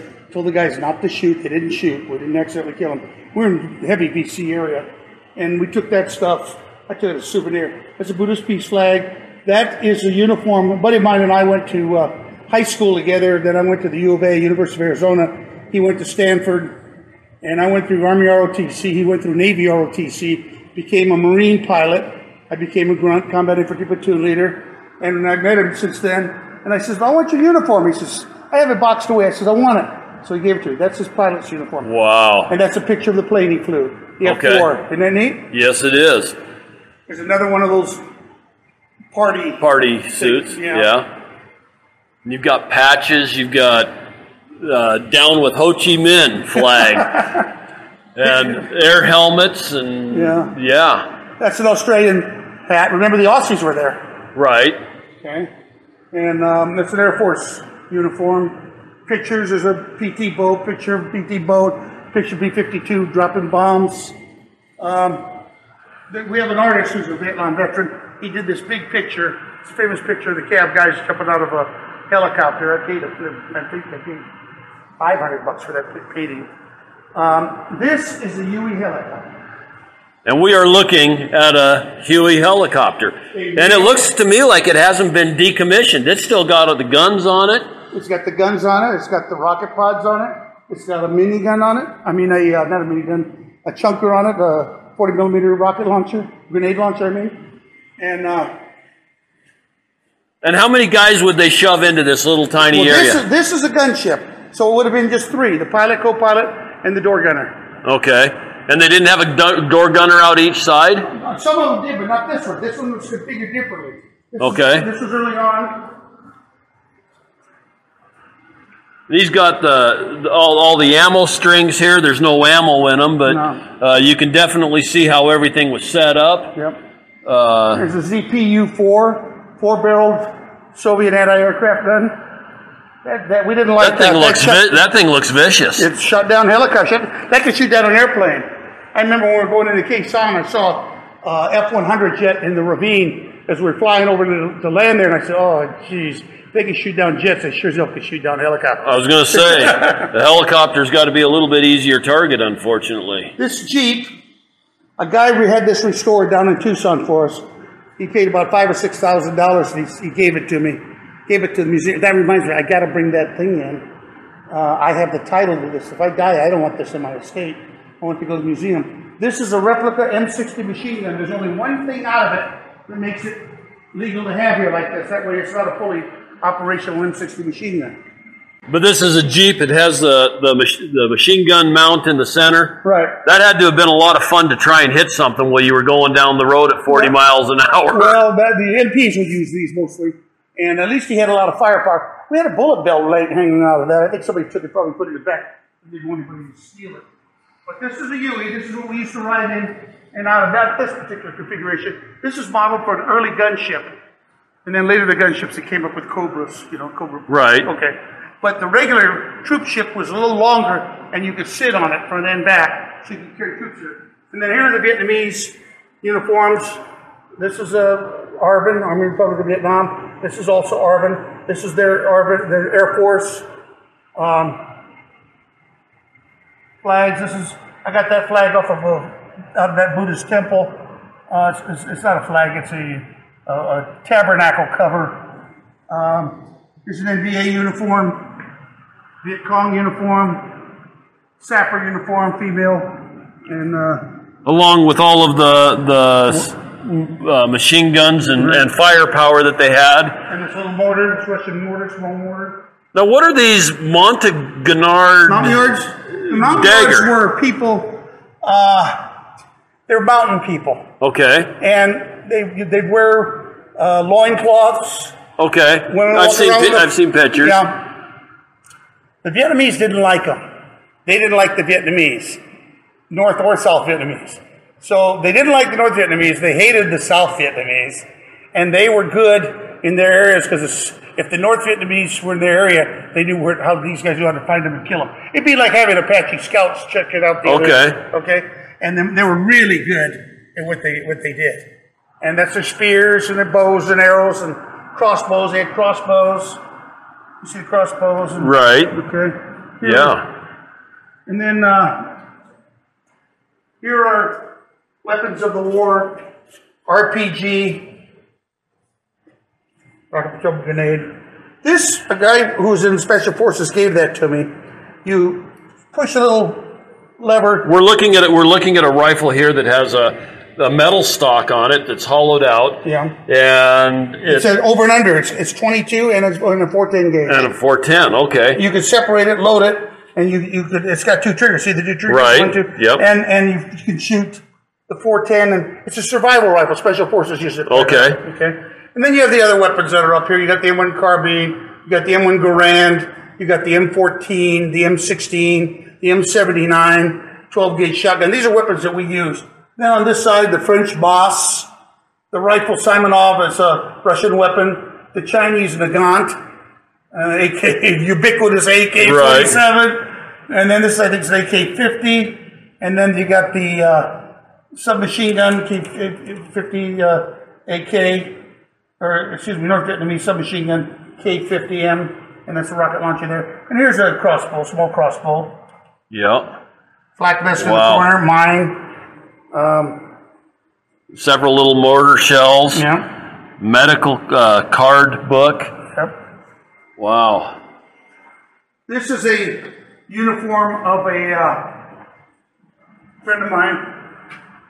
I'm on this side. Okay. It's a... Gene Cox was a Marine. That's him there with his RTOs. They're at the Battle of Hue, and they were outside of Dido, which is a real heavy, bloody battle for the Marines. And that's his uniform. He's a multi-millionaire. He's done very well for himself. He's was a developer. Now he owns a storage in his business. And very supportive of our museum, and we're thankful for that. That's good, yes. And what was his name again? Gene Cox. Gene Cox. Yeah. Okay. This uniform, see the name on it? Right. There should be an A in front of that. Bodeely. Abodeli. That's you. That's I. You were a little bit trimmer then. It's I think it shrunk due to the moisture. Okay. You washed it a couple of times. Yeah. Okay. That's a good. That's me there in front of my platoon. That's a big picture of Air Cavalry. That's a picture of my platoon when we came back from Khe Sanh. What does it say? Blowing charge on a captured communist bugle. American ground forces link up as the long-surrounded Marine fort at Khe Sanh. And then turn back and killed at least 103 North Vietnamese in the hills on South Vietnam's northern frontier, U.S. spokesman said today. Am I having a hard time reading this? I could probably read it if I can see where you were at. A 2-mile victorious march by the Army 1st Air Cavalry. Is that the same thing that's over here? No, it's not up there. No. A 2-mile victorious march by Army 1st Cavalry Division formally ended the 78-day communist siege of the Fort Hanoi vowed it would take, and American generals pledged would never be lost. The siege is over, but the battle for control of South Vietnam's communist-infested northern frontier roared on beside fighting in the hills near the fort. Leathernecks, 25 miles northwest of the coastal city of Da Nang, killed at least 88 communists in a Sunday battle that cost no American casualties. At Khe Sanh, where round-the-clock communist fire had driven 6,000 Marines underground, defenders underground. The Leatherneck Sunday whooped it up as Army First Lieutenant Joe Abadili's unit walked the last 2 miles into the camp. Abadili 24th, Tucson, Arizona, and his platoon formed the 1st Air Cavalry spearhead of the 20,000-man operation, Pegasus Drive, that broke the communist grip around Khe Sanh in a week-long drive that covered 12 miles of jungle hills and minefields. Well, now we're getting to your part. It says the lieutenant triumphantly blew on the bugle he found in a captured arms dump. Its notes echoed across the red dirt plateau. Abadili's unit had landed by helicopter 2 miles from Khe Sanh and met no resistance the rest of the way. The helicopter leapfrog technique plus a marine road clearing drive formed the backbone of Pegasus. That's the bugle. And that's the bugle. The top one. The bottom one is the one they gave us like a party favor when we left. But you've got the actual one. I got the actual one. That bugle was found at the arms dump. Wow. And when you read my diary, you'll see more about it. This guy, Bishop White, had been in World War II, Korea, and age 50 volunteered for Vietnam. Been in 3 wars. He was an aviator. And this is an aviation unit. Okay. Uniform. And then this is a diorama that I made for Operation Pegasus. Shows the kind of helicopters we used. Used the lift ships, the Cobra gunship, scout ships, medevac, Chinook, and artillery. And then these are the aircraft that supported us. Air, Navy, and all of that stuff, B-52 bombing. And Phantoms and Skyhawks and gunships. Yep. Wow. And over here is a thing showing the Marines who served at the base, their equipment. A Jeep with a 106 millimeter recoilless rifle on it. Another one, a mule with a recoilless rifle on it. Ontos, which has 6 recoilless rifles. This is a Howtar, which is a combination of howitzer and mortar. It uses a howitzer base. They put a mortar on the thing to roll it around. This is a 105 millimeter howitzer. This is 107 millimeter howitzer, which is basically a 4.2 inch mortar. It's the biggest mortar that we had at the time. 155 howitzer, bigger. The machine guns, 50 and 30 caliber. Patton tank, Duster, and the Boomer, and the Quad 50 caliber machine gun. The Boomer was a 175 millimeter with a long barrel. You can interchange that with an 8-inch gun. I mean, 8 inches means the diameter of the barrel was 8 inches. Really wow. And then this is art that we've had. We've had art shows here. You got some leather art here where that's really neat. I always have to show that to you. You understand leather art? You ever seen it before? Okay, let's describe leather art. It's leather, and they carve out what they want, and then they press the back part down with tools. Yeah. And do tooling. And this is a POW, it looks like, with a couple of helicopters coming into a couple of soldiers sitting on the ground. Right. Yeah, but so you know about leather art then, huh? A little bit. Yeah, most people never heard of it before. We had an art show here. The guy said, "I'm bring leather art." I never heard of it before. Okay. And whenever you're the first person that's ever been in here that knew what leather art was. Oh, well. That's why I asked you that. Yeah. I've seen it in different locations, and this is it's pretty neat. That is a neat. That's a watercolor, or is it? No, I think it's done with just like the brush tip, like a bamboo brush. And this is a picture of Vietnamese that are in a village and doing some work out in the field. Rice or something, probably. Yeah. They're nice. And there's a bombs away, a picture of a bomber that's dropping bombs, and you've got your helicopter letting soldiers off. Just lots of different art. And these are all stuff that's been donated to the museum. Yeah. And then just a lot of narratives. I do all the narratives. You've now seen the museum, my friend. This is way nice. Thank and you. Joe, I so appreciate you showing up and letting me through this, even though I know you're closed down due to the quarantine. Hopefully this quarantine lifts here pretty quick and things can kind of get back to normal. Are you available if people want to see this museum on a appointment type basis, or? We're going to have a board meeting maybe next week. We're supposed to be open in September, so we'll see. Right. Well, and everything was supposed to be over with in April. Yeah, but see, we normally close June, July, and August anyway, so that worked out for us okay. Okay. But this started before June, as you'll recall. Right. Oh, yeah. So we'll see. I don't know yet, and we're going through some changes on the board. It's hard to run this museum because they're all volunteers. And everybody, everybody has an idea how to do things. And I'm kind of a hard-headed guy anyway. I didn't get that impression at all. Look at my background. I've been an athlete. I played football for 5 years. I wrestled for 8 years. I was a combat unit commander in Vietnam. I've been a trial attorney for nearly 50 years, city, state, and federal and military courts. And I've run this museum for 40 years. Who's going to come in here and tell me how to run this thing? I don't think anybody is. Jesus isn't going to do it. So, yeah. And I'm not even going to be apologetic about it. This is my baby. And you know what's going to happen? I'm going to die. Nobody's ever going to know I had anything to do with this. This is why I want the record. Yeah. Remember, my name is Joseph E. Abadili. Colonel Joe Abadili, they call me. They call me Colonel Joe. And I started this museum in 1980. And actually, we started working on it in 1980. We actually opened up, I think, in the next year. But we've been around. I've been around for 40 years doing this stuff. And it's my baby. And it's a neat museum, isn't it? It's way neat. Yes. And it covers so much. I mean, you're covering from 1500 all the way through today with the uniforms and the different artilleries or different weapons. Yeah.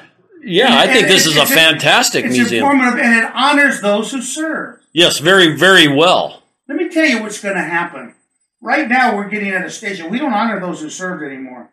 When I was a little boy, my mom used to take me to the parades, see my grandpa marching with the VFW and all that stuff. And my Uncle Bill was still alive. He died had a heart attack when he was hunting. His 3 boys had to carry him back to the car. That must have been horrible for him. My cousins. Anyway, and then Vietnam, and I came back, and they were talking about everybody else, but they don't talk about Vietnam veterans.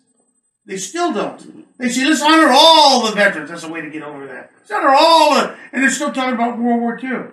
Yeah. The great, what do they call them? Not the Great Society. The Great, Great Generation. The greatest generation. Yes, there you go. Well, they weren't the greatest generation. They had discrimination. They had racism. They had poverty. They lied to the public in order to be able to go over and attack Europe to get us involved in a war that we didn't really want to get involved in. But Roosevelt had to trick us into that. We had a Nazi party in America at that time that didn't want us to get involved over there. And we still have problems today. And I'm getting to be an old guy, and I don't care anymore. I'm not trying to impress anybody. I came down here today. I didn't feel, well, I did this because you were going to take the time to record this, and I appreciate that. I love this museum. Do we rate up there as a quality museum? Very quality. The displays and everything are absolutely excellent, yes. You didn't get a chance to go through any of the narratives. If you went through this whole thing, you should get at least a BA in history. Well, yeah, and that's the way it is with all these museums. And I find the backstories. I went to, I was up in Deer Lodge, Montana. I went through the prison, through the auto museum, and several museums there. I got to go through the auto museum with a guy that owns 90 of the cars of 150. That guy's backstories were as good as looking at the cars, where he acquired them, how he acquired them. Who he bribed, who he threatened. Yeah, when I went through the Japanese internment camp museum, I had the opportunity to go through that with a young lady that had talked with several of the people, just like what you were talking. They come back for reunions. You get a chance to talk to those people, and she was able to present different stories that they had told her. So, yes, I've done several museums, and all of them are interesting. And I haven't had a museum tour yet that I was uninterested in. And I'm a museum junkie anyway. I've been to museums for the past 25 years. Wow. And some of these are repeats that I'm doing, like the Hall of Flame Museum. Right. That one there's the 3rd time I've been there. And some things you just can't get enough of. Are you independently wealthy? Independently poor. Well, Because you're not making I'm money. I'm a flooring installer. Okay, is what I am. Okay, you're not making money doing this. I don't make money when I'm not crawling around on the floor. Absolutely not. Your wife an heiress or something like that? No, sir. This is a labor of love. I love to go to museums, and what I get out of this is I get the backstories. I get to see things that some people don't get to see. I get to have. I get to hear backstories. I get to meet people like you that are interested in the same things I'm interested in, and that's what I get out of this right now. I'm hoping that at some point in time, this podcast, and I've got a YouTube channel called Yoga Where You're At, where I do yoga in different oddball places. You do yoga? I do yoga. What does that do for you? What? I can't even begin to tell you what it does for me. I have health issues. If yoga, anything that'll help me. And it would. And the thing is I do yoga for what I do is yoga for people like me. I'm not fit, trim, and I can't stick my head between my legs. And so I do what I can do. It's called Yoga Where You're At. I find interesting places, but it's also where you're at limitation-wise physically. So if you can't bend over and touch your feet, I can do yoga in a chair. Touch my knees. And this is where it's beneficial. Your lymph glands only drain when you're moving. They need movement in order to drain and to keep you healthy. But what I do is, if you can bring your hands above your head, wherever it happens to be, even if your arms are only cocked halfway, just getting that movement and moving your body side to side and doing different things while you're breathing, it calms you down and it also gives you mobility. And as you do more and more, you gain more and more mobility. But it's not stressful to the body. I did a little bit of movement today, huh? You did movement today. You did a lot of movement today. But I'll sleep well tonight. You probably will. But, it's just, I find it very good for me. And I don't have knee problems. I don't have hip problems. And I'm a flooring installer. That should say a lot. Well, yeah, you're lucky you're doing that. And I've been doing it for 40 years. I started in 1979. So the same. You're not on food stamps, though, huh? Oh, no. I work. I have my son and daughter that work with me also. Who was this guy that was here? That's my son-in-law. Okay. And that was my older daughter. Okay. My middle daughter and my son, I've got 3 kids, work with me. And Did I say something that offended them or something like that when they walked out? No. They figured you and I were going to do our thing. They figured you and I were going to do our thing, and they walked through the museum and saw, and they'll listen to the podcast afterwards and catch all the details. But it's a neat museum, isn't it? It's an awesome museum. It really is. And you've done a fantastic job with it. I can't take all the credit. I've had people come and go, though. I'm kind of a taskmaster because I'm really a smart guy, and I know that's a horrible thing for somebody to brag about. Why? It's like because you've got a law degree, you've got other degrees, you've got dumber than dog. Well, and that's true too. But I mean, you've got a lot of schooling behind you, and you've got a lot of practical. You know the proudest thing I ever my whole life. Did I ever tell you that? Nope. I was in Vietnam. Right. 1st Air Cavalry Division. We operated outside of Hue when the Battle of Hue was going on. When you read my book, February 27, 1968, you read about how my platoon was totally surrounded by an NVA regiment. Had 5 guys wounded that day, and got everybody out. We called up the rest of the company. We actually made it back. Then we went into Khe Sanh. My platoon was the lead platoon of the 20,000 men. There were a lot of generals involved in that operation. A lot of colonels. A lot of majors, a lot of lieutenant colonels, a lot of captains. They put a lieutenant's name down for leading a 20,000 man operation in Khe Sanh. You know why? Because first of all, my battalion commander, Roscoe Robbie Robinson, Lieutenant Colonel Roscoe Robbie Robinson, was a black guy. He later became a 4-star general. This is 1968. They're not going to make a general look heroic or anything like that, black guy. And second of all, he trusted me because he liked me, and he knew that it could all get messed up. And in all due modesty, I was probably the best combat platoon leader the country ever had. But the thing that brought us on my whole life as I went through the bloodiest part of the war, we went through that, we got through all of that, then we went into the Ashal Valley, then we operated around the street without Joy, and then we operated at Quan Loy, which is right up the street from An Lac, which is where the NVA eventually came on in after we left. I was only there until January 69, and they came in 73. But the thing I'm proudest of in my whole life is I never lost a man. That's something to be proud of in a And I was combat there during situation. the bloodiest year of the war in the unit, the division that had the most casualties. And never lost a man. That guy's wounded. I never got wounded. My wife says, Jill, I read about somebody says, you were always in the now. I says, what does that mean? I said, well, Donna, I'd be out in the boonies and I would just sense things. I could sense things with the vegetation and the terrain, smells, your smells enhanced. I could smell nuke bomb, which is the stuff, the beetle nut that the Vietnamese people did. Could smell that, or just smell smoke, when they're burning something in their village or something like that, having a fire. And just in the now, and it's like I had a sixth sense. And I wasn't a very religious guy. Although every once in a while I'd catch myself saying, dear God, please don't let those mortar rounds land on top of us.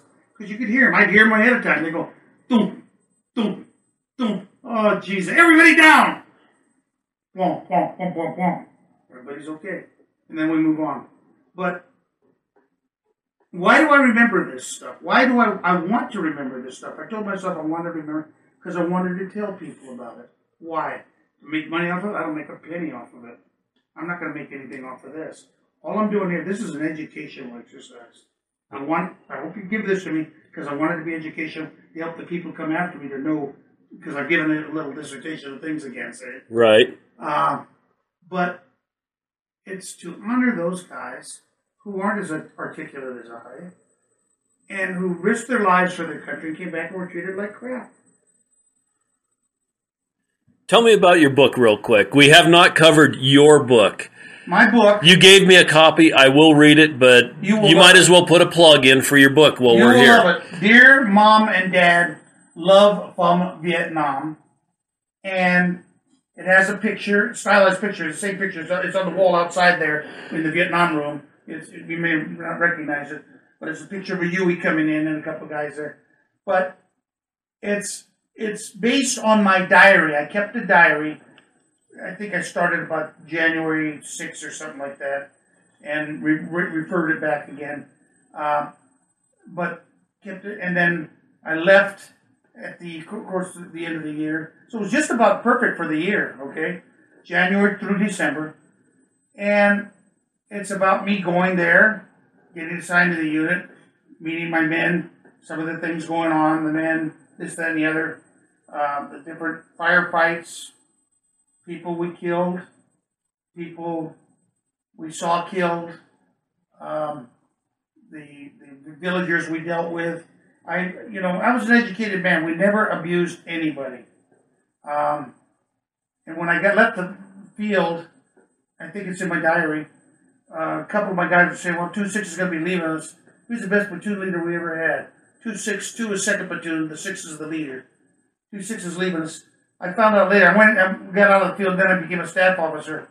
I had my platoon for 6 months during the bloodiest 6 months of the war. Took 6 platoon leaders to handle my platoon after I left. Wow. And it wasn't even as bad. But then at that time, then people wanted to get their time in the field so they could say they were combatants and all that, get their combat infantry badge and all that. But I earned it, came back. But the book talks about my thoughts, my views, being afraid. I always like to tell people, if you've ever been in combat, if you say you weren't afraid, you're a liar. And I was a great combat platoon leader for 3 reasons. 1, I was good at what I did. 2, I was cautious. And 3, I was scared. And it doesn't offend me or it doesn't embarrass me to say that I was scared, because fear is merely the acknowledgement of danger. And if you're in a combat zone and other guys are trying to shoot you or mortar you or rocket you or artillery you or booby trap you, which they do that, try to do that to us all the time, and you're not concerned about that, you're either nutso or a liar. Is that articulately said? I would say that says it pretty plainly. But the book in a nutshell, it talks about, it's basically 3 segments to it. They're intertwined. It's the diary, and then sometimes I'll have a letter where I wrote home to supplement what I wrote in the diary, And then something else, if neither of them is given up, I'll editorialize and give a narrative to explain what I just said in the diary. For example, February 27, 1968, that's when my platoon was totally surrounded by an NVA regiment. I came back and I wrote in the diary, just came back. We were surrounded by an NVA regiment, and we just barely got out. I had 5 guys wounded that day, and I think 1 or 2 other sentences. And then in my letters home later on, I explained to my mom, my dad, what went on. And so that explains it. And then I think I did a narrative to explain a little bit too. But, you know, when you're in combat, you don't get to be a war correspondent. But, you know, we had those jungle fatigues. You know, that, Right. Today you call them cargo pants. We had them first, okay? And I had it wrapped in a AMPRC 25 radio battery and pack. The battery comes in a plastic thing. Take it out of the plastic, and I use that plastic, kept my diary in that to keep the water off of it. And it's a good book. 3 Global eBook Awards. I'm looking forward to Dear reading Mom it. and Dad, Love from Vietnam by Joe Abodee. And spell the last name again. A-B-O, Abo, D is D-E-E, Lee, L-Y. A-B-O-D-E-E-L-Y, Abodee, Lee. And so if you're wanting a play-by-play of a couple of years there in Vietnam, this is the book to get. 1 year in Vietnam. 1 year in Vietnam. It's the book to get. And this museum's website. Just go online to Arizona Military Museum. That's what I did, and I found it without any problem. We don't, because I think Mary said she can basically start manning it, and maybe we'll do that. But, you know, we're only here on the weekends. We're all volunteers. Mary's getting paid by the government a little bit right now, so she's a little more interested in that. I'm probably going to have to give it to her, but she's never even been a veteran, and I just hope that the Guard doesn't take advantage of her and say, we need somebody from the military. They get one of the new kids from the sandbox, and then they'll take out all the Vietnam stuff and put all the new stuff in. Well, you've got the record. We've got the record. Joe, I greatly appreciate your time and taking it with me today. I hope that we get lots of people listening to this, and I really hope that my podcast takes off. I so much love your museum. I love what you've done here, and the history and the presentations are awesome. This is not a bad museum to find as far as location. You can Google it. It took us right here. You've got to get onto the military base, which included showing an ID and telling them where you wanted to go. No big deal. They let us right on in. The guard there was more than friendly. I encourage you to be here on a Saturday or Sunday. I would definitely call first. Get on the website. The phone number's listed. Mary answered the phone when I called. Friendly young lady. And she told me that it was closed, but put me in contact with you. And like I always like to finish these things out, I say the world is full of wonder. You need to get out and explore and have an absolutely wonder-filled day. Thank you, Joe. Thank you, sir. All the roll and go, where am I to go? Meet Johnny, where am I to go? For I'm a young and a sailor lad, and where am I to go?